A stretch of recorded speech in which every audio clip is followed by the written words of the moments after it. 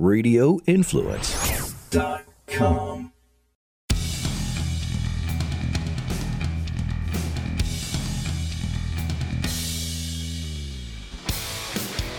Welcome back to the Lawfather Podcast. As always, we are here in Lawfather headquarters, right within Lawfather Studios, or actually the other way around, Lawfather Studios in Lawfather headquarters. Welcome to the show today. As always, make sure you rate, review, and subscribe to the podcast. Always a fun time on here. We're jumping to every other week. So those of you who enjoy listening to the podcast and seeing it on, just know that we will be going to every other week for the podcast, starting with this week, off next week, on the following week. It helps us, helps production out with their schedule, helps me out with my schedule.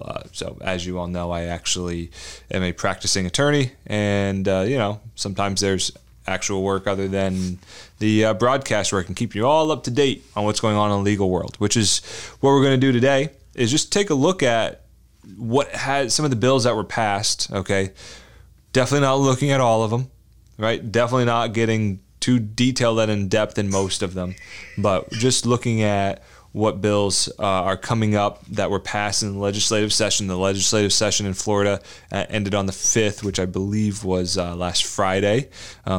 Either way, maybe it was Thursday, not sure. Whatever May 5th was, that's the day.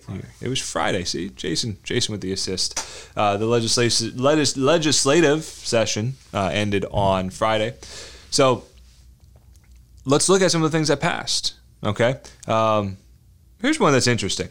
It passed, and as of today, looking at the Senate site, now it's pretty cool. If you didn't know this, right, you can actually go to the Florida Senate or the Florida House of Representatives. You can go to their websites. Each of them have a website, and it talks about all the different bills, and it has a breakdown of the status of each bill. So if you want to know what's going on with a bill in either case, either the House or the Senate, right, you can look up and you can see that, and you'll know and have access to what went on in those bills. Okay, so this interesting one is the fact that right now, as Florida law stands, if an elected official in the state of Florida wants to run for president, they have to resign their position.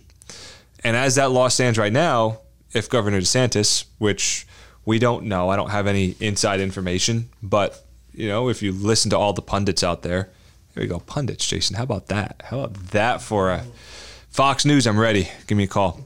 All the pundits out there have kind of blessed DeSantis as the person running against Trump.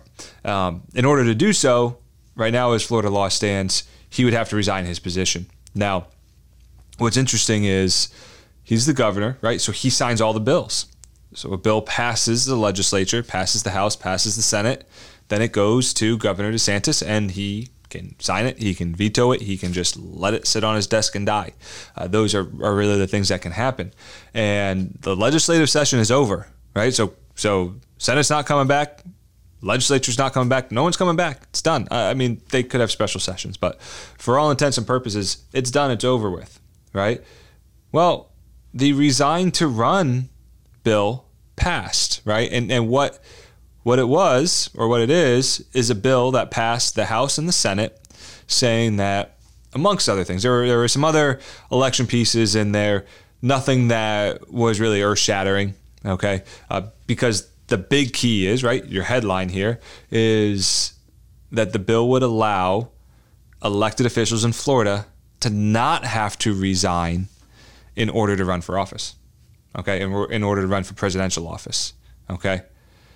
What's interesting here is, as of today on the Florida Senate site, that bill is not signed. So as of, let's say the 8th, May 8th, that bill hasn't been signed. And so it passed. It passed the House and the Senate. So it is eligible to become law.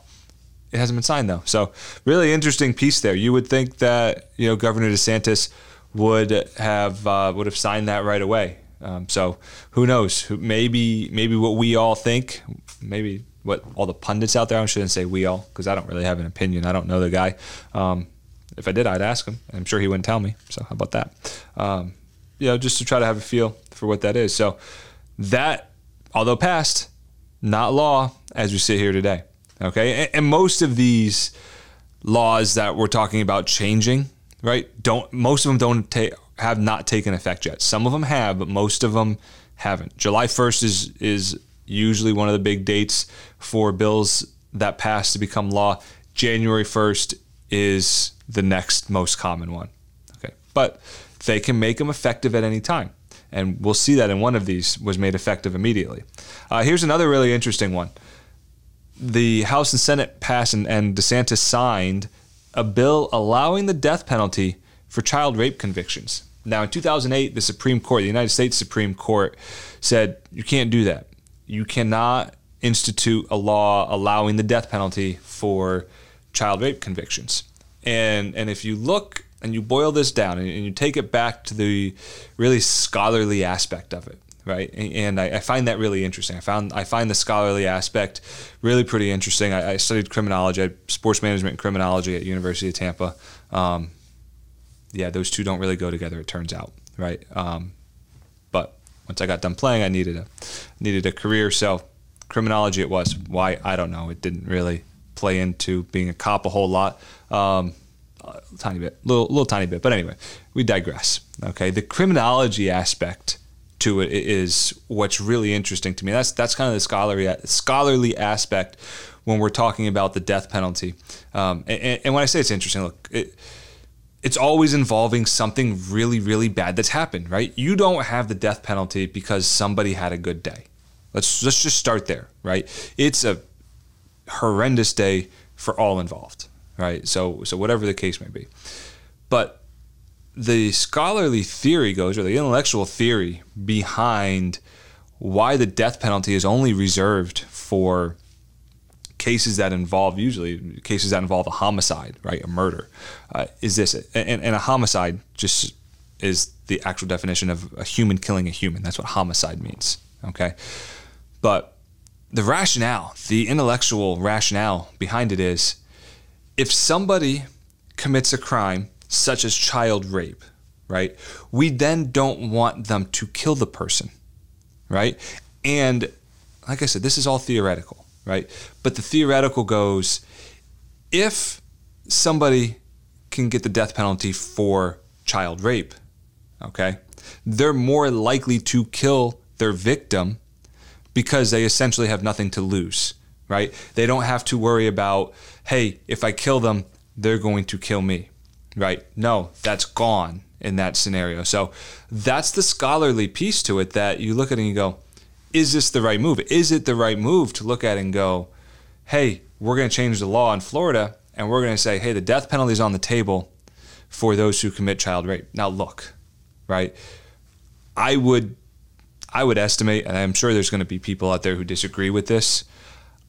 In my opinion, child rape is a worse crime than murder, okay? But what if the scholarly thought process is accurate, right? What if that thought process of, if I just committed a child rape and I know that I'm going to get the death penalty, that I might as well kill the child? Is that child now worse off because of that? Or have we made it better? Have we really gotten into what the goal is of our penal system, which is to, punish and correct, right? And I'm not sure that we have, because, the reality is those are tough crimes. They really are. And I think the recidivism rate, the rate that people recommit that crime is probably fairly great. It is fairly high, right? Murder, on the other hand, just as an aside, murder has a very, very low recidivism rate. Murder is usually a crime of passion, and it's usually a one-off type of thing. Now, I know all of you on social media out there, you get in the comments and go, yeah, but there's this story and this story and this story and this story. Yes, okay, but we're talking about the whole, right? The vast percentage of what goes on, not the minutia. Okay, so that's what we're looking at there. That's the law. So what their intent was, what DeSantis's and the legislature's intent was in passing that bill, was that eventually there'll be a case that comes up, right? It's bound to happen, right? There's bound to, in the state of Florida, at some point in the near future, there's bound to be a child rape. Person's bound to get arrested and charged and most likely convicted of said crime and get the death penalty. And then what's going to happen is it's going to get appealed. Supreme Court's going to go, hold on. We're going to take a look at this. And what the hope is that the 2023 Supreme Court, and 2023 and into the future, right? Because Supreme Court justices, they have lifetime positions, so they're not going anywhere. And I believe most of them are fairly young, although Clarence Thomas, Jason, has had some problems over the last few weeks. That might be a good podcast episode to look into Clarence Thomas's problems and where that's going to lie. I don't know. I keep seeing headlines. Quite frankly, I haven't read any of them past the headlines. But I think Clarence Thomas is a little advanced in age. But I think for the most part, our Supreme Court is decently young, or at least decently young for a Supreme Court. So by the time a case in Florida matriculates into that Supreme Court look for the death penalty, we'll have a very, very conservative Supreme Court. And 2008 was that Bush that was president? Going back a lot of years. Oh, that's right. 2008 was Obama. So anybody that was appointed around that time, right, would have been a more liberal court, right? So figure that the ruling in 2008 is thought to be from a more liberal court, whereas a ruling in the very near future, 2023, 24, 25, is more likely to be more conservative. All right, so that's the death penalty for child rape convictions and what that looks like. These are all kind of interesting, right? All of these are not your kind of run-of-the-mill, we're going to pass a bill to stop potholes in South Tampa. But sure would be nice if they would do that. Or, maybe get the city to allow more money for infrastructure to, I don't know, fix the potholes. But anyway, how many DUI clients I've had that said, I was just trying to avoid the potholes in South Tampa when I got pulled over for weaving in my lane. I'm thinking, yeah, I've driven up North Howard Ave, and middle of the day, yeah, you're dodging potholes, swerving in the lane. So anyway, restricting China and foreign nationals from owning some agriculture land. Kind of an interesting one. Most likely it's going to get challenged, but the thought being that those Chinese nationals who intend to do harm can do so through the food supply. And if you're able to buy agriculture land that is near other agriculture land, you can affect the agriculture land that is providing food. That's where that concept is. Fully expect that at some point that'll get challenged, but that one is interesting. Kind of along the lines of something that's been going on, I think, in a lot of other schools and a lot of other places. But there was a bill that passed that is restricting TikTok in public schools. So I don't know how you feel about TikTok, but it all kind of comes together when we look at that last one, the restricting of agriculture land ownership by Chinese nationals. And it's not just Chinese nationals, it's other foreign nationals, and there's some restrictions based on country, and there's a lot of different pieces. The United States keeps a list. They call it a blacklist for lack of a better name. I used to actually work with that. I worked at a place where I had to check this list. It's an OFAC list, I believe is what it was. But anyway, it's just basically people who do really, really bad stuff throughout the world that if you are an American, you cannot pay said person. That's what that is. So I would assume that the foreign nationals that they're referring to appear on one of those lists. Here's a hot topic, right? Really hot topic. We've talked about the main bill from last year on the show. Last year, it was the Don't Say Gay bill. It's the Parental Rights in Education. That was the official name of the bill. And we talked about it last year when it passed. Nowhere in that bill does it actually say you can't say the word gay. It's protections for elementary school kids, right? Protections for elementary school aged kids in terms of what can be talked about, how it can be talked about, and if memory serves me correctly, there was some mandatory reporting to parents, which as a parent, I completely support, right? That as a parent, I want to know, right? And that the original bill really got into, unless there's a danger to the child by telling the parent, certain things as it relates to gender and all of that the school has a duty and an obligation to tell the parents. I like that a lot, right? You never know. You never truly know whether or not your kid feels comfortable talking to you about things, but they may open up to a teacher. And to me, I go, if they open up to that teacher and that teacher tells me something, anything, right? Maybe I can help, right? Maybe there's something that I can do. Maybe I'm in the minority in that. I don't know.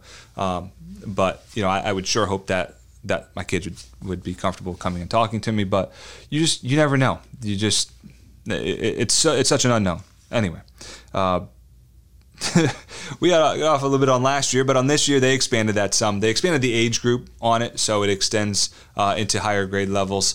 But what the big thing is it's really addressing the prohibition of gender transition care for minors. Okay, look, is when we talk about gender transition care, we're also talking about hormones. And I remember being a teenager. Jason, you remember being a teenager? Yeah, hormones are a big thing. Like it's part of living and growing up, and what I see, and I'm not trying to jump into the politics of this, but what is the harm if someone truly feels, right, that they're in the wrong body and they need to transition to the other gender? Okay, let me just throw this out there for all of you. Just ask it as a question.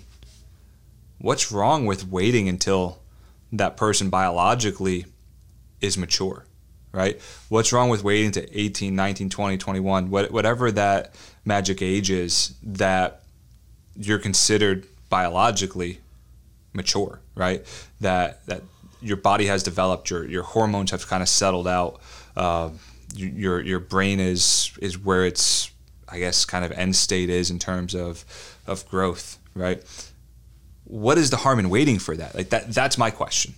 Okay, so not jumping into is this right, is this wrong, right? But where's the harm in waiting, right? Has anyone done a study to look at and discuss these, teenagers, early teens, mid-teens, late teens who thought they wanted to go through a transition, didn't go through a transition, and how they felt afterwards, like as they got to 20, 21, 22, 23?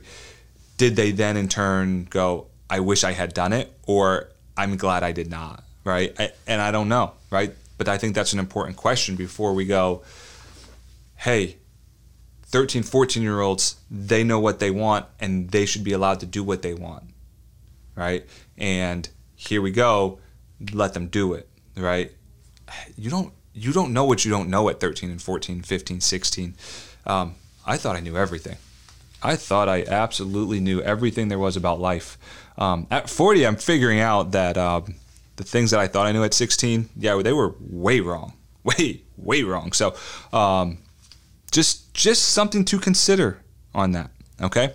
Another piece that it prohibits minors from going to drag shows. Live sex performances is how it's worded. Can't say I disagree with that, I guess. Last time I checked, we're pretty big strip show capital of the world. Would you say the world or just the United States? The United States. Okay, we're like the strip club, not strip show, strip club capital of the United States. I don't think they're allowing 17-year-olds in those. I'm not even sure. Are they allowing 18-year-olds? You know the bar business better than I do. Yeah. Okay, so 18 can get in, right? So I'll give you 18, and I would assume when you're under 18, you're a minor, right?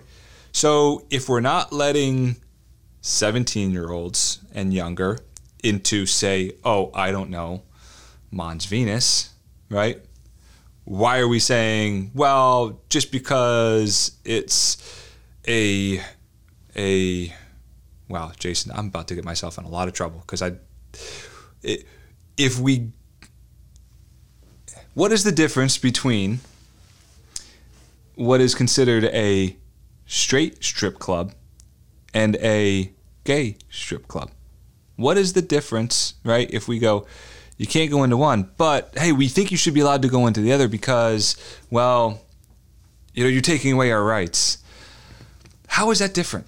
Explain to me. If someone can give me an educated explanation on how that's different, I'm all ears, right? I just don't see how it's different. So I don't see why we start drawing lines sometimes on, if it's okay for one, or it's not okay for one, but it's okay for the other when we're talking this scenario. At the end of the day, I truly don't care who you want to love. Like, I don't. But I also don't need to hear about it, right? But I don't need to hear about it from either way. Like, Jason, we're both married to women. Have we ever talked about anything like that? We just happen to know we're married, and we've talked about our wives, and therefore we know that because we've talked about wives, right? We know that they're women. That's the extent of it. Like, we know them as like I know what his wife's occupation is. Okay, right? I don't need to know anything else. Well, I mean, you get the point. So anyway. Oh, now the fun ones. I should have included that in the fun ones, huh? Now this one's short because it's really in depth and detail, and it probably deserves its own show. But Disney and DeSantis, actually I meant to say DeSantis first. DeSantis and Disney are still going at it. They are just, right? And it's actually Reedy Creek, and in the most recent bill, they didn't actually specify Disney or Reedy Creek, but if you read it, sometimes you can word things so that way you can go, this is actually intended for this one specific person. Yeah, that's how this one reads. Just know it's an ongoing saga. It's an ongoing battle. Reedy Creek is trying to undermine the previous bill, and now the state's going, we don't like you trying to undermine us, so we're going to create a new bill. It's going to be a long, drawn-out fight. Those of you who like going to Disney, well, enjoy it.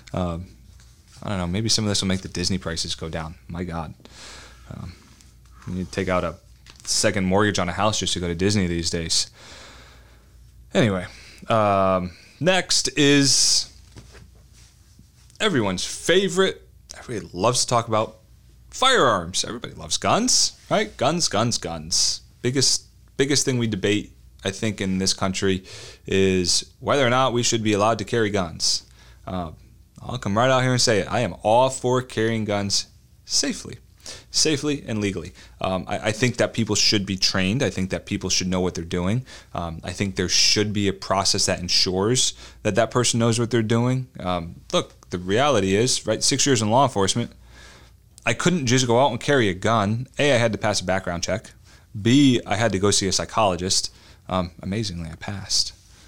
But anyway, I had to see a psychologist, pass the psych test, and I had to be certified and pass an actual test shooting my gun every single year, for multiple different distances and multiple different scenarios. Okay, it was I think it was a half a day. Half a day was testing, not just training, but testing. It was like a 4-hour block of our mandatory training that we would do. So, and I think we had to actually do a certain amount of firearm training hours, right? Now, granted, law enforcement's a little bit different than those of you in the public, but not by a lot, right? The reality is, if you're going to carry a gun, you should know how to use the gun, right? You should know its limitations, right?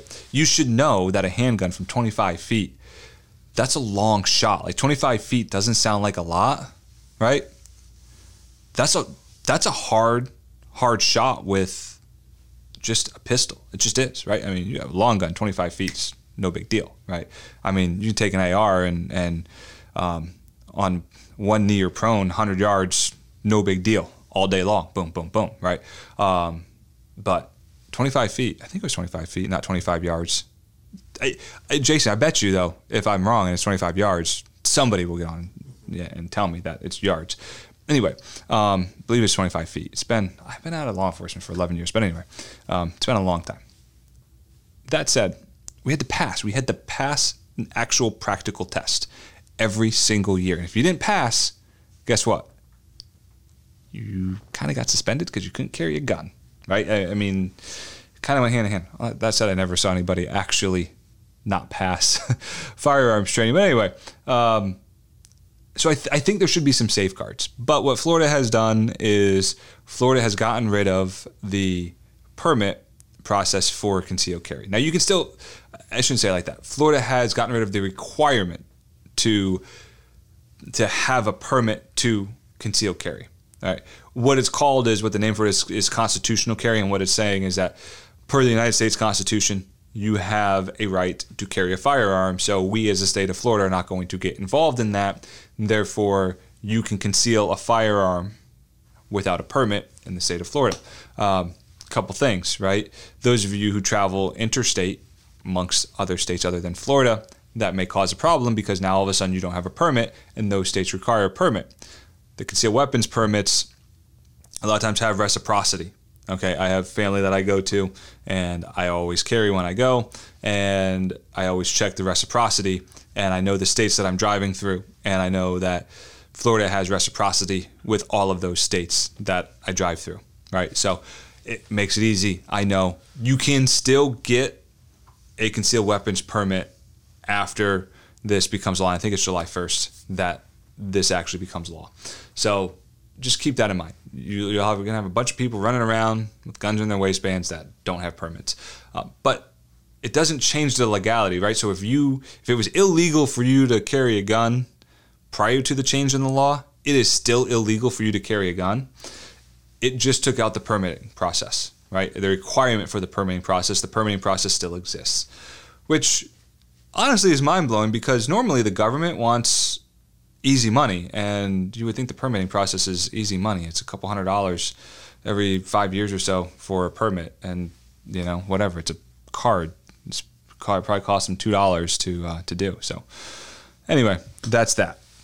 Last, we'll end up, and I know we talked about this on a show, tort reform. So Florida did pass a tort reform bill, major overhaul on auto accidents. And I think when I covered this before, I don't think the bill had actually passed yet, so there was a lot of unknowns in terms of what it was actually going to look like.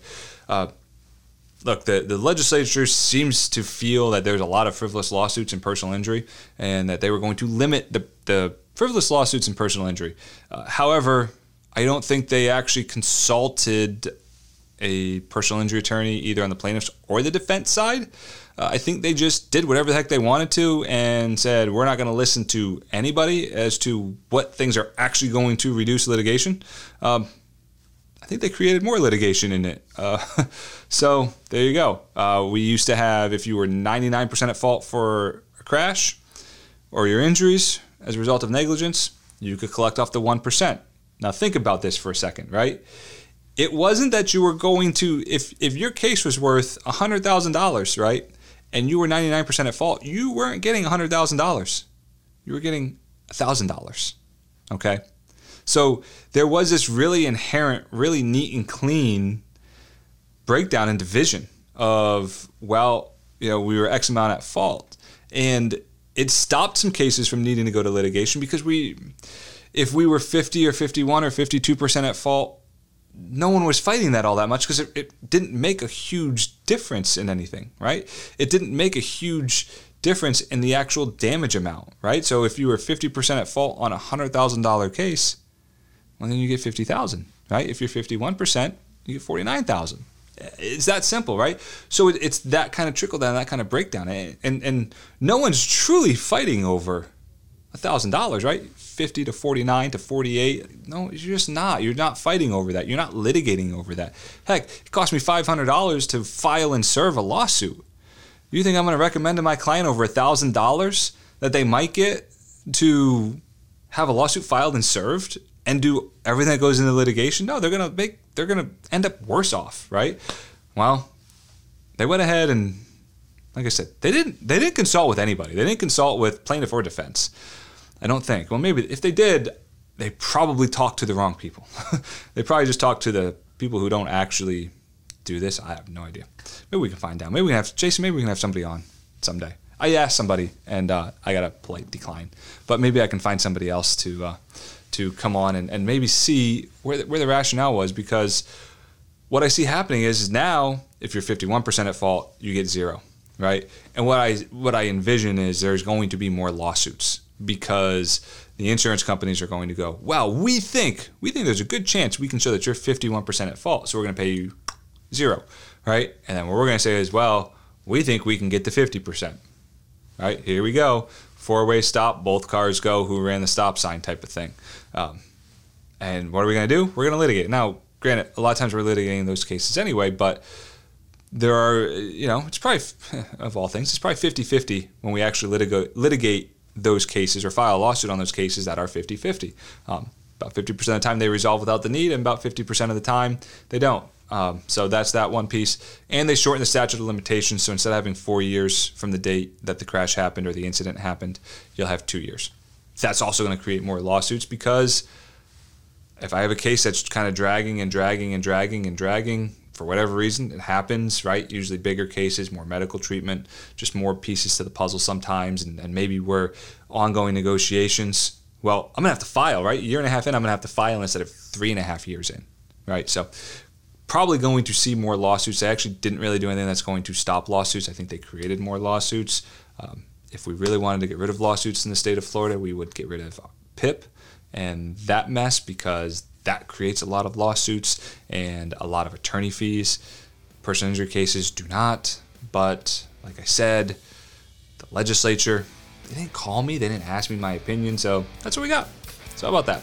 That is your legislative update from the Lawfather. Lawfather out.